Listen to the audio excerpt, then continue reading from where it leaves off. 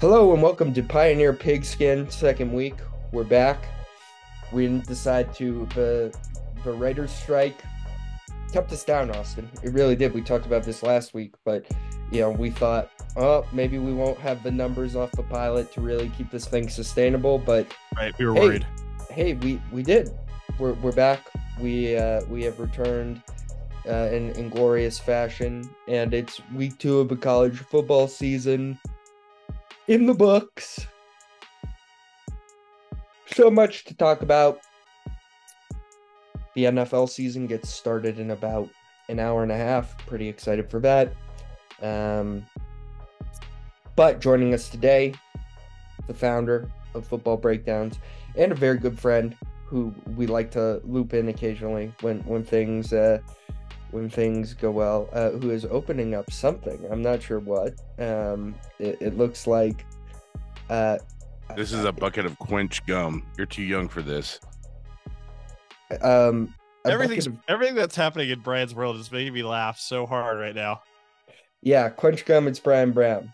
What is Quench Gum?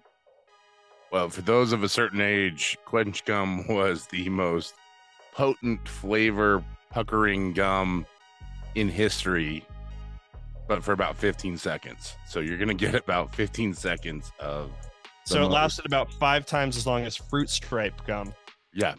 Yeah. I like And the that. point of quench gum was that you're going to quench your mouth while in the midst of peak athletic performance. Which is exactly what we're doing here. I'm on a treadmill. Eric's lifting weights. You're Gotta doing hit the incline bed. I'm press. doing Bikram yoga. Welcome to my tree pose. Oh, it does look good. Yeah. One thing it might be time to invest at some point in my life, a bench press, just to have. Having a bench press just does not seem like a bad idea. But maybe that's just me. But On the scale of manliness, I'd say that puts you at a solid 5. Just having a bench press. yeah, yeah. I guess so. All right, guys. A lot of games to talk about.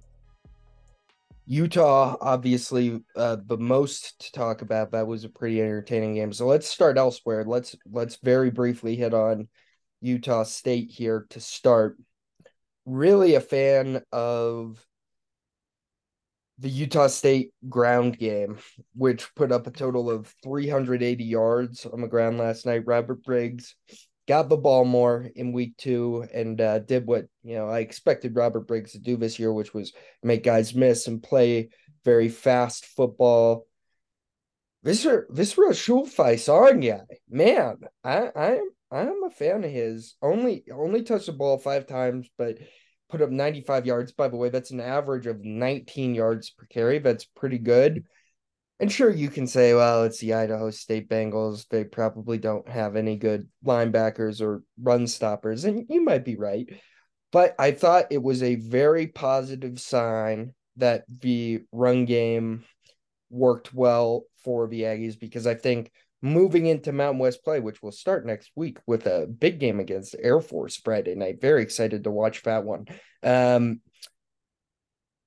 the running game, I think it should be a focal point of this offense because I think that they've shown through 2 weeks that they can move the ball on the ground. And Cooper Legas wasn't terrible, but still averaging under 10 yards of throw, which is not great.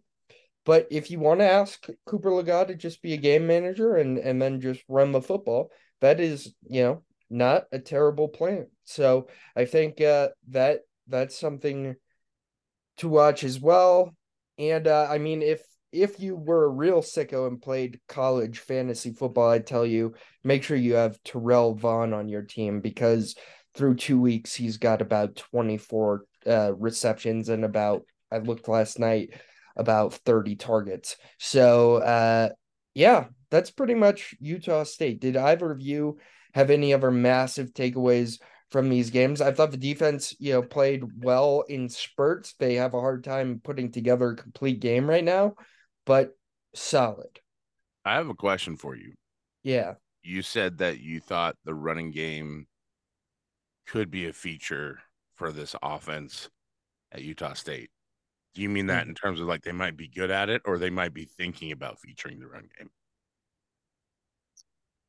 Because I think one of those things is definitely necessary. I I'm also out of quench gum. Round one. right. Lasted a full Eric take. That's the length of flavor in a quench gum.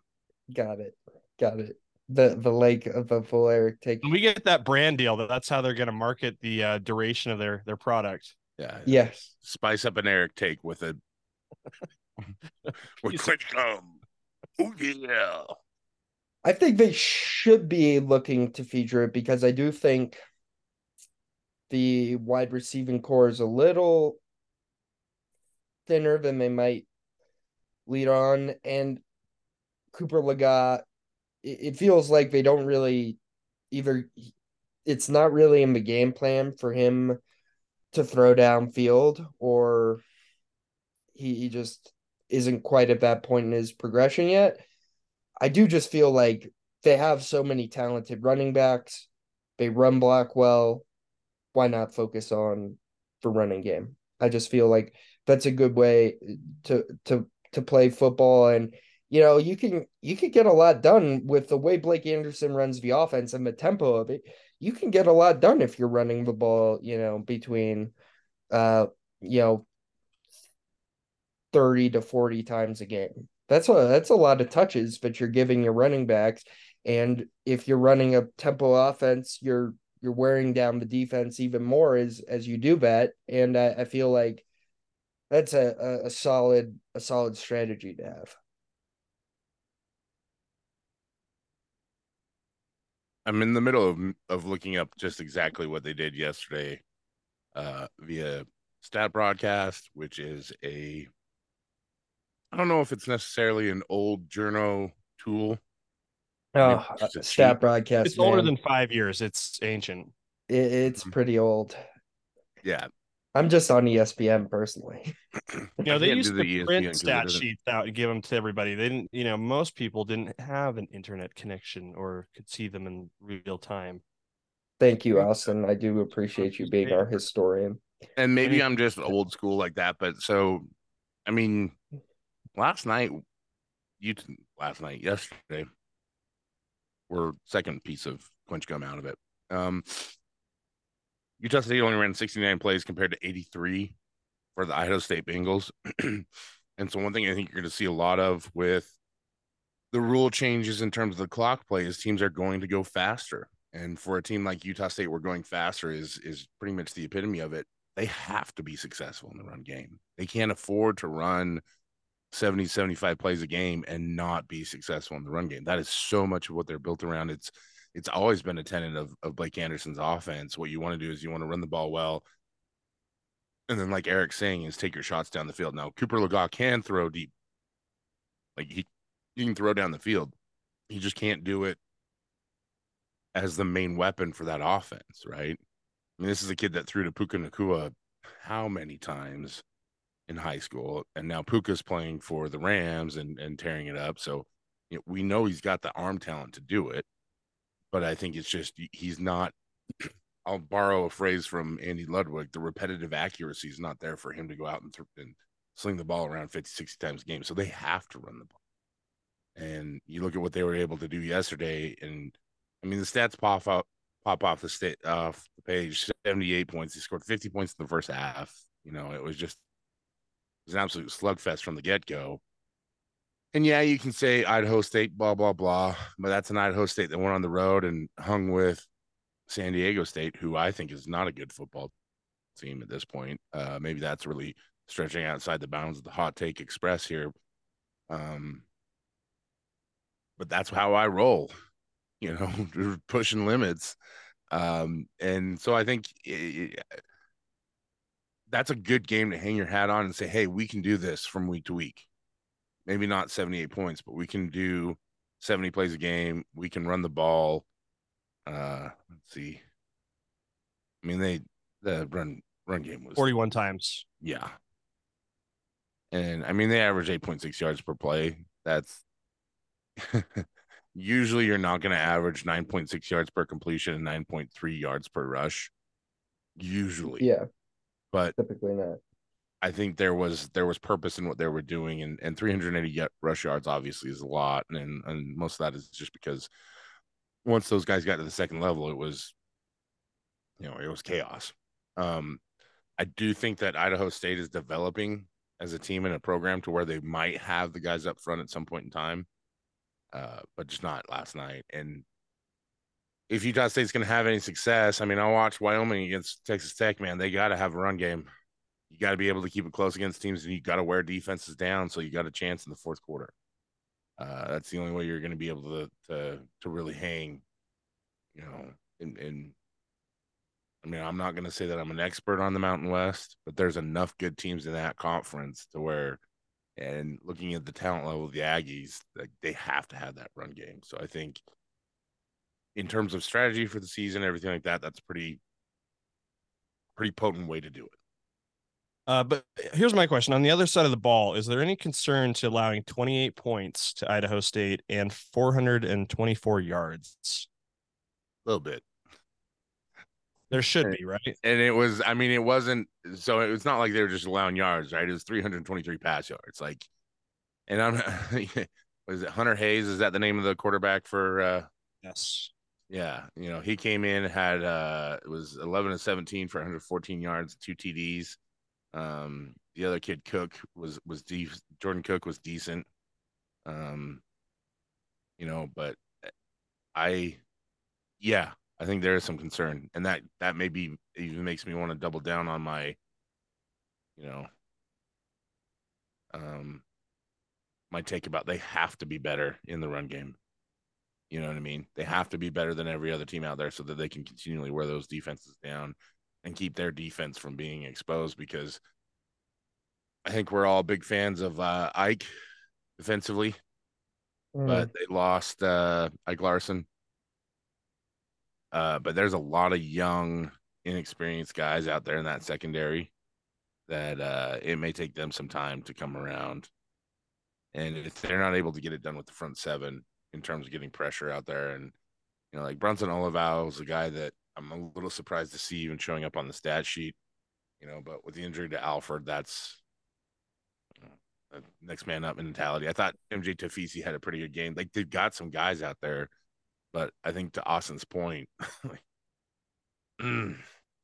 I get it's a 70-point game, and I get that you're going to walk away with some stuff and say, like, hey, we'll live with that because we hung 50 in the first half. But that does, we'll say that brings out the caution flag for the Brown Bear 500. Yeah, I mean, just when you try to eat 500 pieces of gum. Yeah. Yes. In one podcast. Yeah. True. Thank you for the reminder. It's time to quench. Yeah, that's right. Absolutely. Eric's talking. It's time to quench. Time to quench. Next piece of quench is going in my mouth right now. Let's move to BYU. No follow-up from Eric. Wow. Okay. Well, I thought that you guys covered it all pretty well. The defense is I was awesome there. That last segment, I was on fire. Yeah, I mean, but the defense, cursory reading of the box score and one question. If you need to put out that fire, I got some quench gum I can send your way. Yeah, I mean, the defense. Put it in a spittoon. I'll get to it later. Yeah, the defense is a G5 defense that has lost some of its best players early. They are going to struggle a little bit. I agree with that. Do you have favorite players from the game, Eric?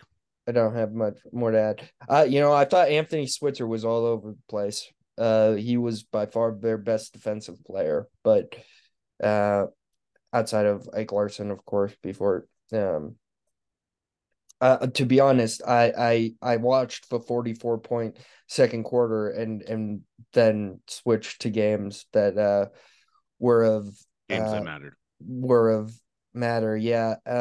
Ike Larson injured, did you say? Did I catch that right? Did he hurt himself? No, I think Ike's fine. Okay. Alford. Okay, Alford. Yeah. Robert Alford's out for this season, so that makes sense. BYU. This one I did watch pretty much in full. Keen Slovis looked a lot better in week 2. Offensive line, pass protection looked a lot better. it helps when you get Keanu Hill back, and it helps when Isaac Rex shows up and plays, I think, arguably his best game since uh, kind of his injury riddled storyline coming back here over the past few years. I thought this was one of his better performances. 4 catches, 112 yards, a touchdown. Chase Roberts had a big day as well. And, Keaton Slovis, credit to him, man. He really spreads the ball around quite a bit. He's good at finding open targets. We'll see. It's Southern Utah. Their defense is I don't know much about it, but it's kind of an FCS defense. They managed to put Um, 11 guys out every down. yep, yep. But I That's mean, impressive because we've seen some teams in week one not even able to do that, and some teams putting 2 guys with the same number out, which makes it feel like you only have 10 guys out there, right? Mm-hmm. yeah. Austin, I don't know. Do you see Eric, much I have of a it? question for you. Much of this game? I mean, yes. When you say Keaton Slovis spread the ball around, do you think it was Keaton Slovis that was doing that, or do you think it was Aaron Roderick Hmm. conducting that? Well, I think they both play a role in it, certainly. But Keaton Slovis is the one making the reads ultimately and making the throws. Aaron Everyone's a Roderick puppet can master. Aaron Roderick can call up all the plays he wants, but I doubt he's telling. Well, maybe he is. I don't know. But I doubt he's making the reads for Keaton Slovis. But you never know. I just thought he was much better in this game. I'm not going to say anything crazy about Keaton Slovis. This is week 2 against Southern Utah. Let's see what he looks like against Arkansas and Kansas. Those are going to be 2 big tests the next 2 weeks. But I don't know. I thought, well, if this is the version of Keaton Slovis, if it shows up the rest of the way, BYU is going to be competitive in the Big 12 in year one. That's what I thought, Austin. Any other major takeaways from this game other than the run game really struggled again for BYU? Even LJ Martin, who was their best back last week, didn't have a great day on the ground. Yeah, I'm I'm glad you brought that up because I remember back to our start of the year conversation. My real cool hot spicy take was that Aiden Robbins was going to be a guy to watch for BYU, and I was wrong. He sucks. So far on the year, I mean, let's just go through how he performed against Southern Utah. Had 3 rushing attempts for 6 yards on the year. He has 10 carries for 29 yards, a long of 10. So you take that away, he's 9 for 19. Which is Has about as one. many pieces of quench gum I'll have by the end of this episode. Yeah, You're saying exactly. Aiden So Robinson, I'm lapping you. in the context of pieces of gum in a 45-minute podcast that 3 media adjacent bums do, that 19 is a big number in Gums terms of per gum. carry. Yeah, Yeah. but like when you're like what is he, when you're a junior running back for a Big 12 school, you're coming off of 1,000-yard season. 19 yards isn't a lot for over your first 2 games. So we were totally off on that. It doesn't seem like he's much of a factor on that end of the ball. I think Bryan made so many good points about the importance of a run game. When we were in respect to Utah State, like BYU is not going to be able to dictate the tempo and the pace. And when Keaton Slovis starts to play like his Pittsburgh self or the end of his USC self, there's going to be some big issues for BYU. So I remain unimpressed. Hmm. I would say unimpressed is I not I would not hope I mean we not talk I mean you just talked so much about how he played well against Southern Utah. I would really hope a guy who was the Pac-12 offensive or freshman of the year and a first teamer, at the beginning of his collegiate career would put up good numbers against a team like Southern Utah. So I'm like again, I'm not impressed. I'm like you did as well as I think you should have. Getting back to the Aiden Robbins conversation a little bit, I had to double check. I thought I was muted. Safe. Uh, it's interesting watching the difference in schemes and the way BYU really wants to run the ball. They want to get that stretch zone, that wide zone going. I forget what the slant blocking, as one illustrious member of the BYU media once called it. Hmm. Um, I don't know that that really fits Aiden Robbins' style. He is such a downhill runner that if they want to get him involved and get him going, they've got to mix in some inside stuff, some some trap game. I'm watching some of his highlights right now when he was at UNLV, and so much of it was about getting him downhill and getting him in a lane where he could hit a hole and go. And for this offense, there's not a lot of that going on with the offensive line. And Eric wants to talk about Keaton Slovis. If I'm extrapolating this game, I feel like they made getting the ball around and getting some chemistry with his wide receivers an absolute priority this game because they know they're going to need it. But the bigger problem to me is this offensive line and this offensive unit is not blocking well in the run game.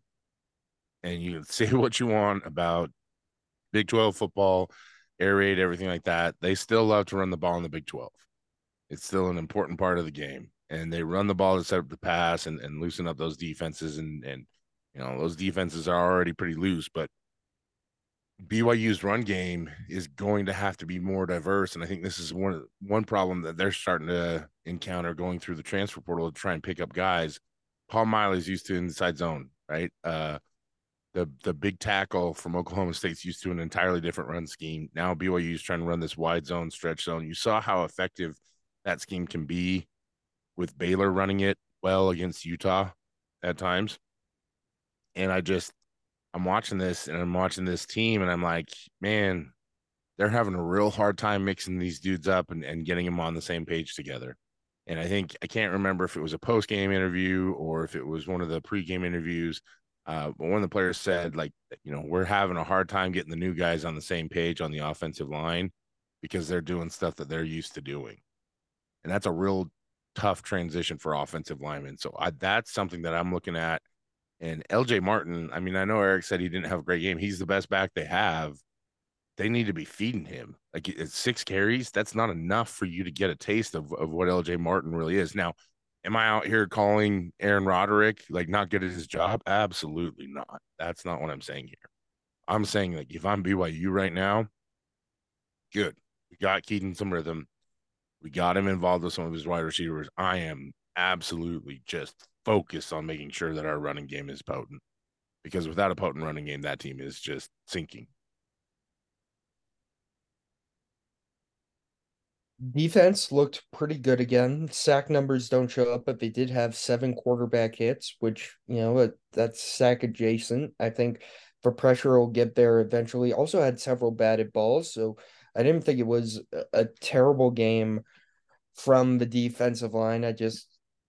The sack numbers aren't quite there yet. I don't know when they'll start coming, but I think if we look, uh, if we sat down with Bryan and did a tape review, I think we'd see good things from the defensive line for BYU, who did a good job at stopping the run and did a solid job pressuring the passer.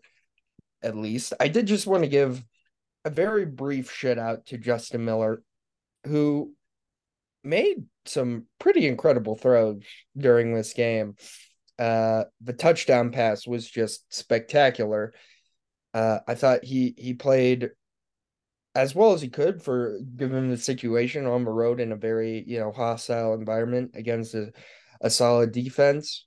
But yeah, the defense I didn't have many other takes other than they looked solid again. Let's see what happens against Arkansas because this year a year ago this defense just got absolutely gashed by KJ Jefferson and kind of gave up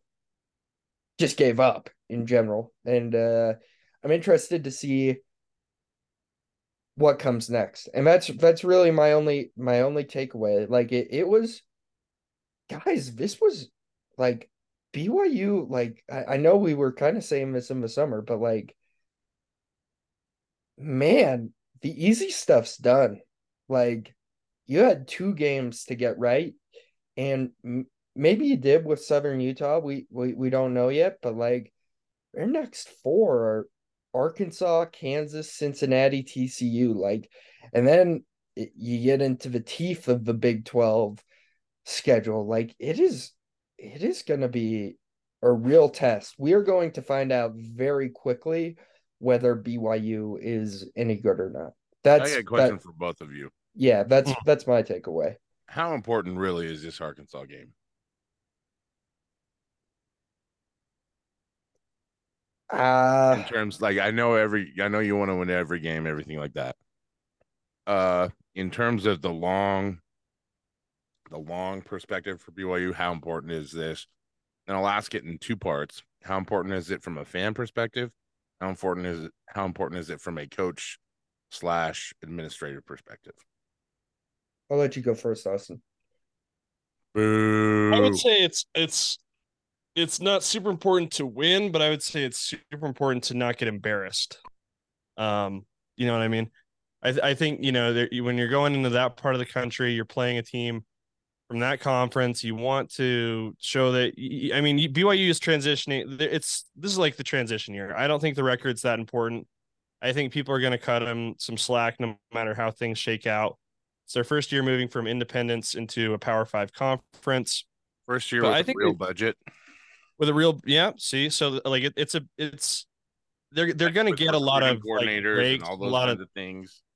they're going to get the benefit of the doubt in a lot of ways. But I think they still want to show that they're not going to be cellar dwellers in the Big 12 forever. And I think going to play Arkansas SEC team and showing that they are competitive at that level, like Arkansas is like a middle of the road SEC team most years, right?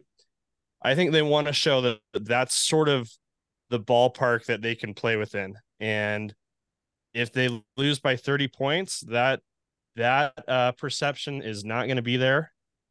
And I think it's going to raise a big time alarm for when they really head into Power Five conference play and make people nervous. And when you're nervous, you don't play as well.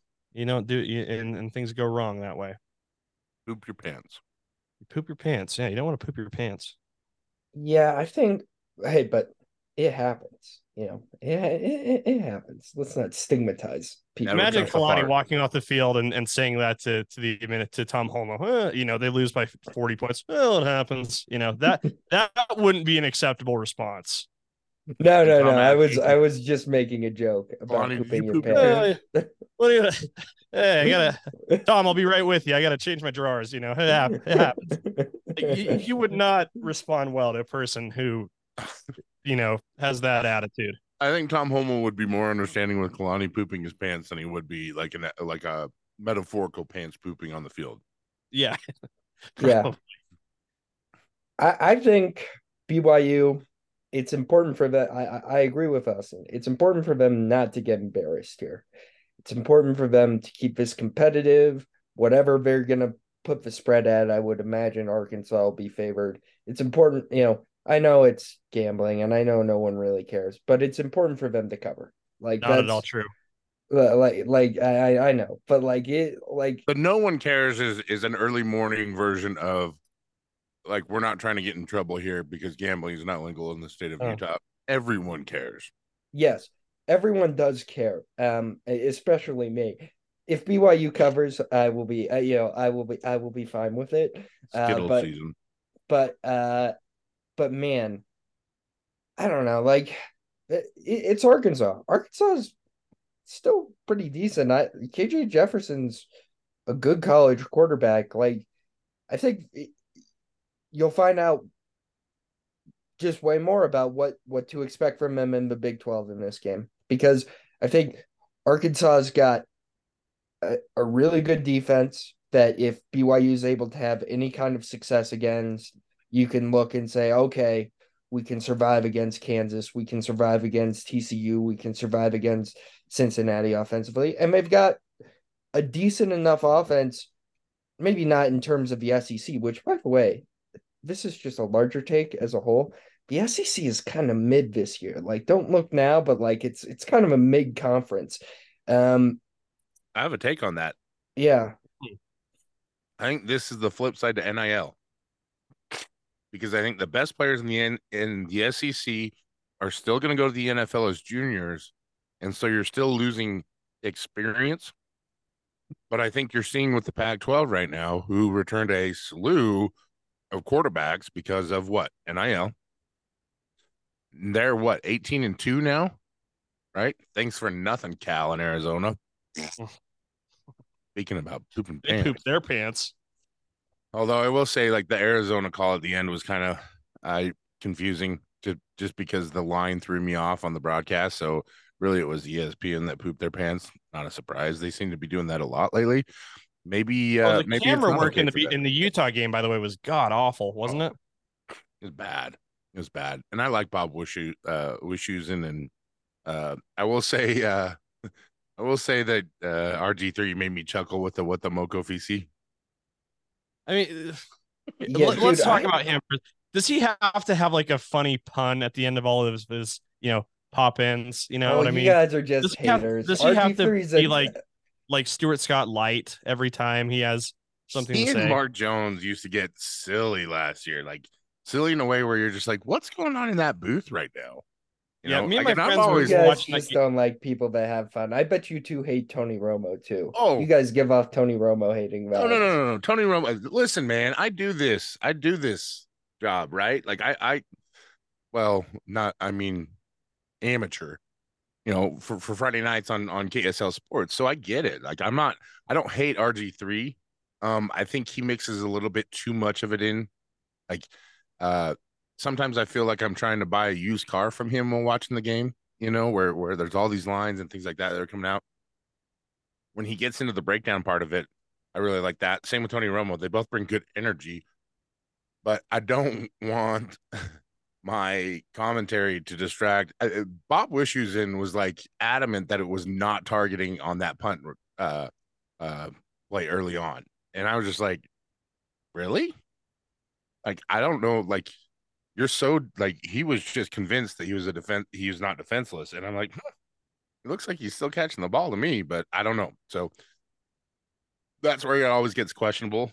And I think the other thing too is I really like it when groups work together a lot and have chemistry together. And I think that's part of why Nance and Romo are so good.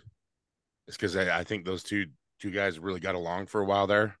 I don't know if that's still the case. But having good chemistry in the booth is very critical. So I don't know. We got off on a tangent there. We were talking about BYU. No, it's okay. I think we can KJ move on Jefferson, from who BYU. KJ Jefferson, watch the F out, man, because that dude is balling out of his mind. Yeah, he's a very I think this talented one's going to be quarterback. ugly for BYU. I really do. Really? I do. How ugly? Well, they got beat by 4 touchdowns last year, right? 3 or 4. Yeah. Yeah, I think it's going to be something similar. I don't think this BYU team is where it needs to be. And this is easy for me to say as an outsider. They need a bad loss.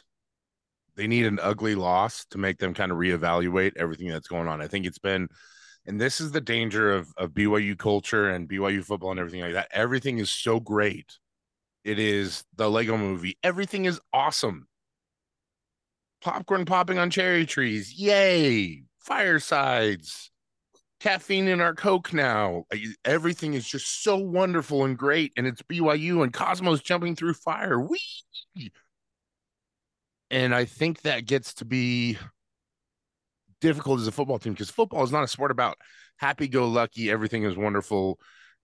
We love everybody, kumbaya. Football is like, man, it's hard out there. I'm getting my butt kicked. You have to fight through that stuff, and you have to have adversity.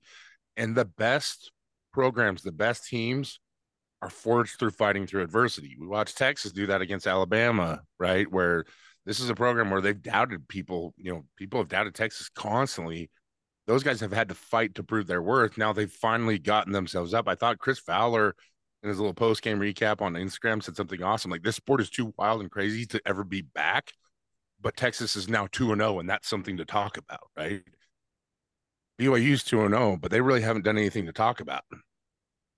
And so I think for a team that's built a lot through the portal, got a new defensive coordinator, new conference, all this kind of stuff, there's a big transition in thinking. This is not an important game, bottom line, for BYU. The important games are still coming. are the conference games. You know what I mean? And so I need to get another piece of quench gum here because mouth's getting all sorts of dry. Podcasting, man, it's intense, but I don't think BYU is battle tested as a group yet. I don't think they've been through enough adversity, and I think this game's going to kind of slap them, you know, metaphorically upside the head a little bit. And that's not a bad thing because you've got more on the table now this year than you ever have if you're a BYU fan.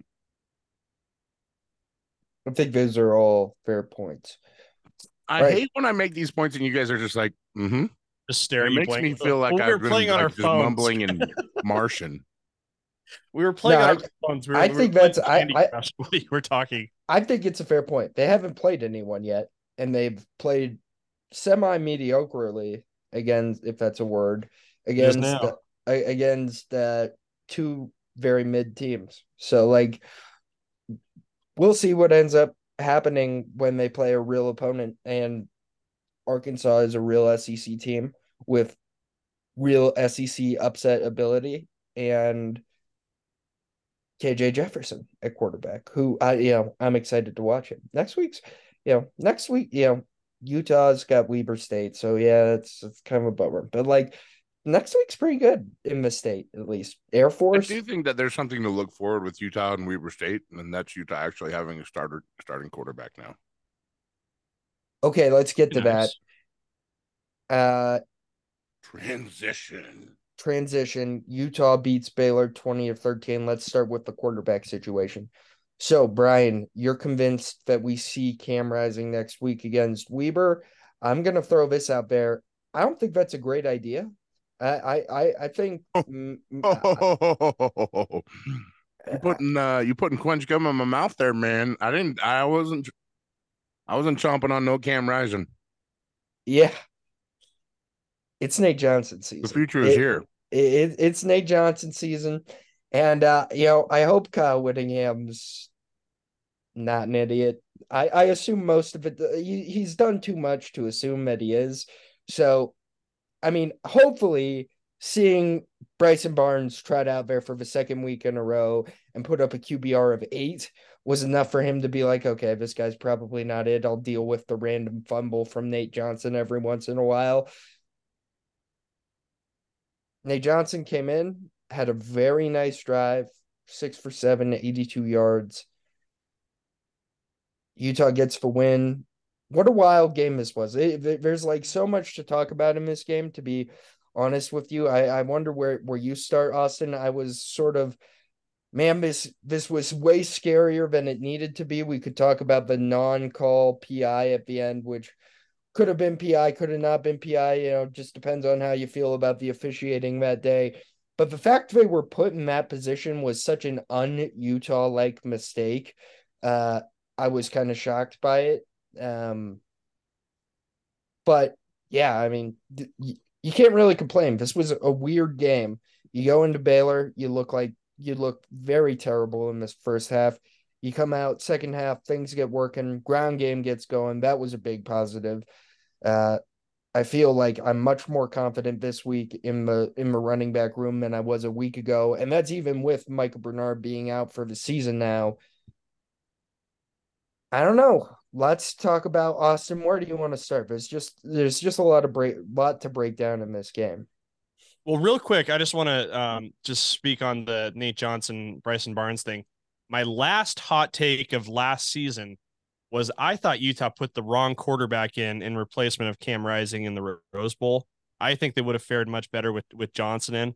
And I think what we saw yesterday just, to me, made me feel good about having that take last year. But anyway, enough on 2022. Nice and warm, like peeing your pants. Yeah, a little bit. Yeah. Yeah. Which I do from time to time during games, All the when I cool can't kids make it do to the it. So. restroom. I But apologize for all the potty humor. yeah, come on. I mean, we have standards to uphold This here. is a I clean will switch it show. from potty humor to potty humor. Yeah, much better. Um, I think there are.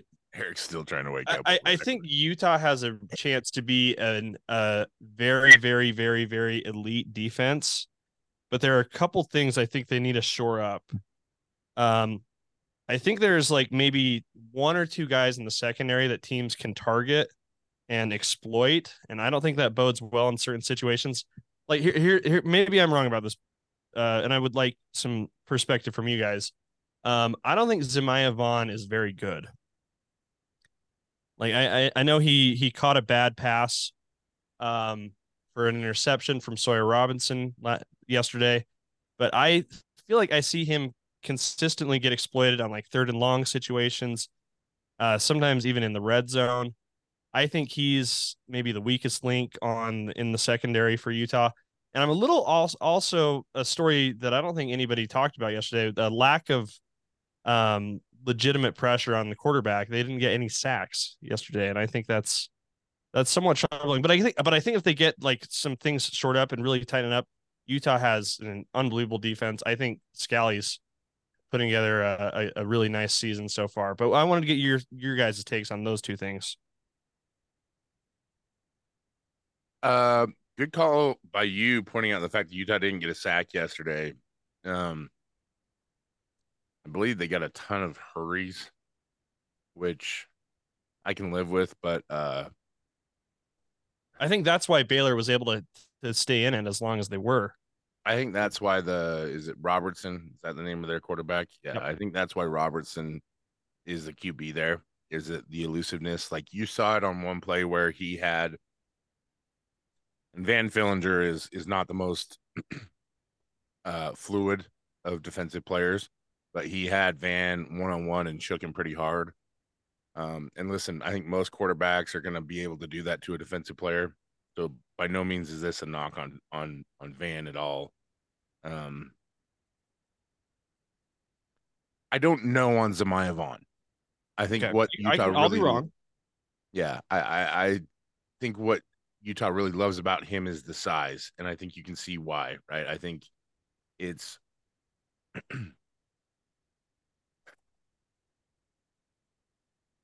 it's easy to fall in love with the player who's got great size and length. He's a former quarterback, so I think they love that. Um,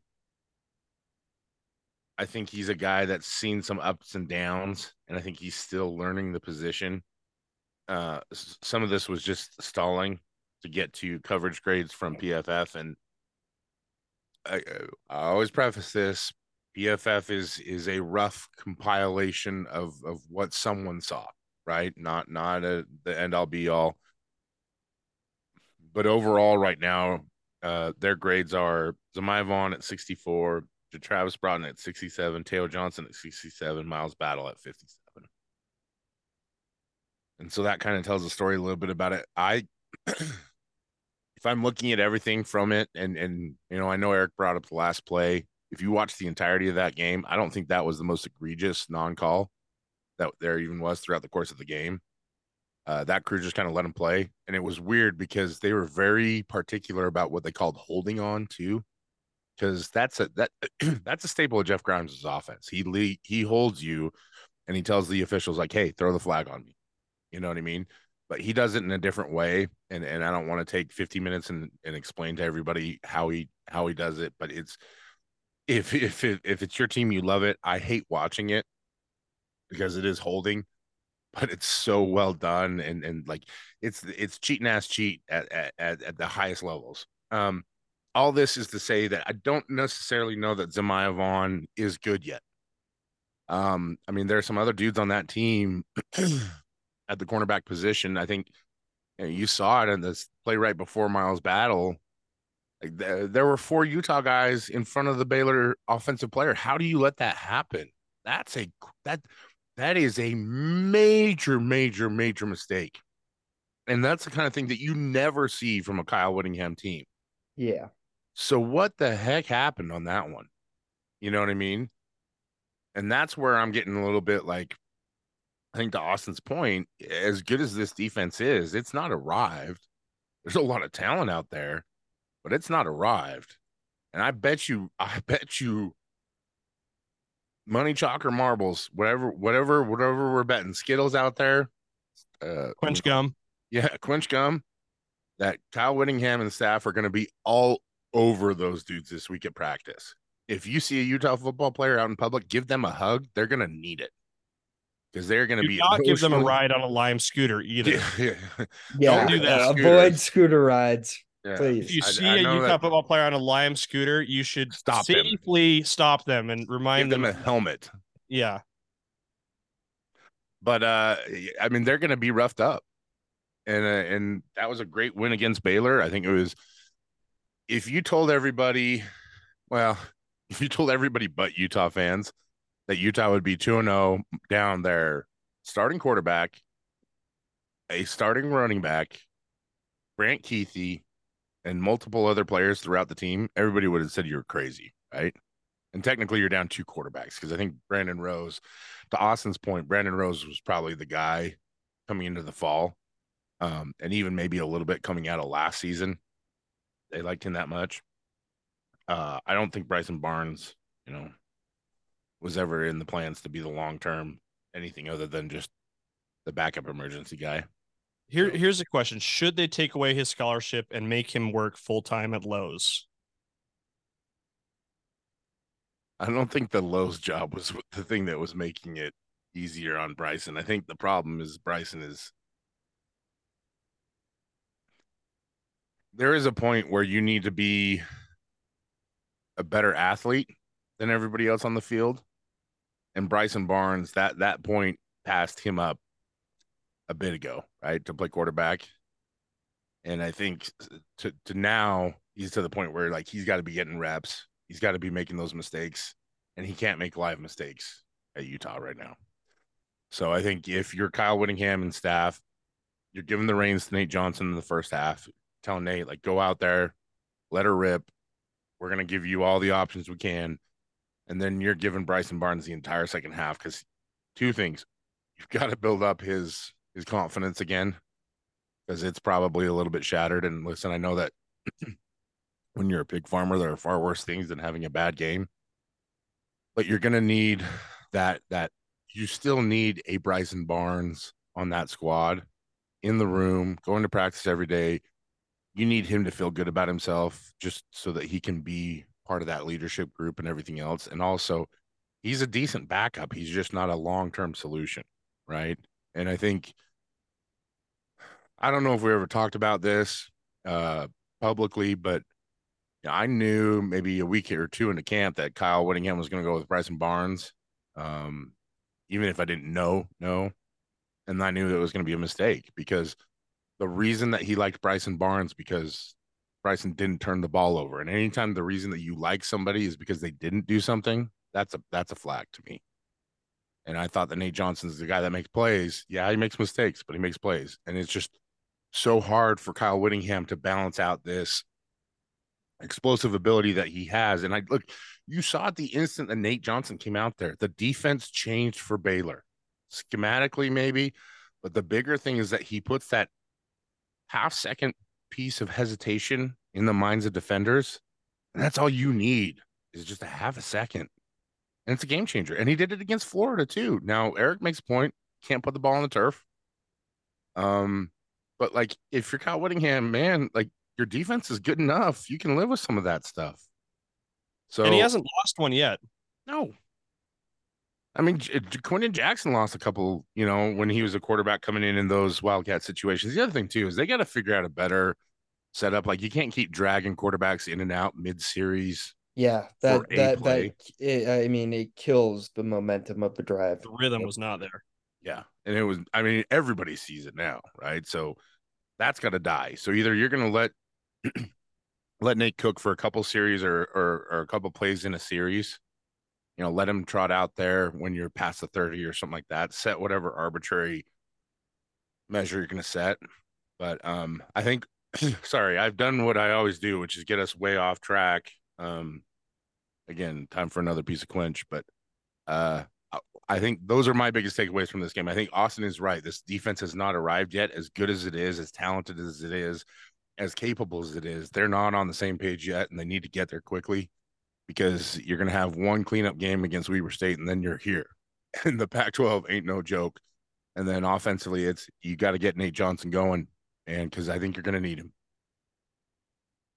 And the other thing is, like, the defense, sure, it's not there, but it's also not healthy still. They're still not healthy. Like, like you know, Juju Tafuna doesn't play in this game. Like Connor O'Toole is still not on the field. Like you do. Who, by the way, Kyle Whittingham keeps propping up as the team's best pass rusher. Like the defense is still not healthy. Like I don't know how much better you can ask them to get if you still don't have your full starting complement of guys. And I know that you can't make excuses and you got to next man up mentality and everything like that. But like it does matter that they're not healthy. Like it matters. And the I just I hope they get healthy. My only other two thoughts on this game were two offensive players that I really really like. Jaquindon Jackson had a good game. I think we saw the run game come together. That's good. They're going to need that. I thought this was the best game of Jalen Glover's Utah career without a doubt. I don't know if you guys agree with me, but I finally saw it. Like I saw the hype. Like I saw like what people talk about with that final drive where he gets most of the touches. I see it. I think he needs to be a bigger part of this offense. I'm really impressed by him. And then the other guy, I mean, he's been like, I know it's not huge numbers, but Mikey Matthews is a dude. Like, and when Cam Rising gets back, I think he's gonna find that Devon Vele is no longer the favorite target. It's Mikey Matthews because he provides that Britton Covey type ability to kind of just get over the middle, take hits, make plays, make catches. And I was just impressed by both those guys. We'll see. Get right against Weber State, and then yeah, the gauntlet comes. I mean, UCLA looked great again, so we'll see how that all goes. And then the looming question remains: like the positive reports are there about Cam Rising, but we don't know if he'll be ready for UCLA or not. I bet you will see Cam Rising and Brant Keithy by UCLA. Okay. Brand Keithy, I don't know if I agree with. Kyle Whittingham has said nothing about him. Like you can kind of read between the tea leaves with Kyle most of the time, but he has given nothing on Brand Keithy. I am worried that that's more serious than they're letting on. I think there may be some validity to that. I think I will just say this: if you don't see Brant Keithy by UCLA, you're probably not seeing him till October. Yeah. And Yep. I think that's that's not anything that I'm reporting. It's just more what I can interpret. I've done a lot of translating for Kyle Whittingham over the years, things that he says, but without saying. Um, I also want to point out the fact that Nate Johnson, in basically one quarter of play, had a 75.1 QBR, which is good enough for 30th in the country, 33rd technically. I don't know, I don't know that anybody out there is still, pounding the table for Bryson Barnes, but my goodness. Yeah, I mean, there was this kind of weird media thing that popped up the last few weeks that was Well, like, there was oh, just like there was we don't narratives we there don't really they know didn't we don't they really weren't know if statistically based, but they were like good, like, hey, feel good stories. The guy who like has like a well built out LinkedIn profile and who works part time at Lowe's and wasn't on scholarship for week one, threw a 70-yard touchdown pass on his first throw. And I think that was like very blinding to a lot of the realities that were present when he was on the field. and I think there was this weird thought coming out of that Florida game that oh Nate Johnson can't throw over the middle and he can't make all the throws. He beat those allegations against Baylor. He made the throws. And I think it'll be interesting to see what happens. Now, I still think the fact that they're able to run the ball now, I think that I would expect a lot of running the ball against Weber, but we'll see what happens with Nate Johnson. Hopefully, starting at quarterback. To your If point about Jalen Glover, that's yeah been the biggest difference because they finally started opening up some lanes for him to run behind. And Jalen is a guy that he has to get to that next level in order to be a really impactful runner. yeah I think Utah fans have been spoiled by Zach Moss, who can make dudes miss in the backfield and was just had elite balance and stop start ability. His footwork, his balance, his ability to get going, from any angle was really special. I don't think Jalen has quite that ability, but you can see, the talent in terms of just when he gets to that next level and starts driving those monster thighs. Like it's hard for a linebacker to stop him, especially with his center of gravity being where it is. I also thought it was I thought it was incredibly heady of him to try and milk the clock there at the goal line. Very And smart. I know that Kyle Whittingham had some words for him in terms of just like you only do that in certain situations, this, that, and the other. But man, I love that from him. I thought it was really smart and heady and heads up. And I think it's just, that's one of those If you situations. play the numbers game, it might have won him the game because it took Oh, a it did. few seconds off the clock, and Baylor had a shot to win the game with a second to play. So, Yeah. And I think it was Jeff Schwartz said, man, that was a bad play by the Utah running back. And I was like, really? And I get that there are rules that coaches have in terms of like you want to be up one when you do that kind of stuff and this, that, and the other. I thought, and that the nervousness is always that somebody's going to come up from behind you and knock the ball out and cause issues and things like that. I thought it was a super heady play. I thought it was really great on the part of Jalen, and kudos to a young kid making that kind of being that kind of thoughtful on the field, especially when you're thrown in the midst of the battle and it's the game's on the line. For him to be that thoughtful and conscious, man, I love that. That's elite mindset stuff. And maybe this is the inner coach in me coming out a little bit with that one. So good choice on that one, Eric. Another thing I want to point out, saw a lot more Landon King this week. And even though Bryson Barnes couldn't get him the ball, I think Landon King's going to be a dude. And the fact that you're seeing more and more of him, that's a good thing for Utah. Because I think Eric is absolutely 100% correct. When Cam Rising gets back, he's going to have lots and lots of guys to throw the ball to.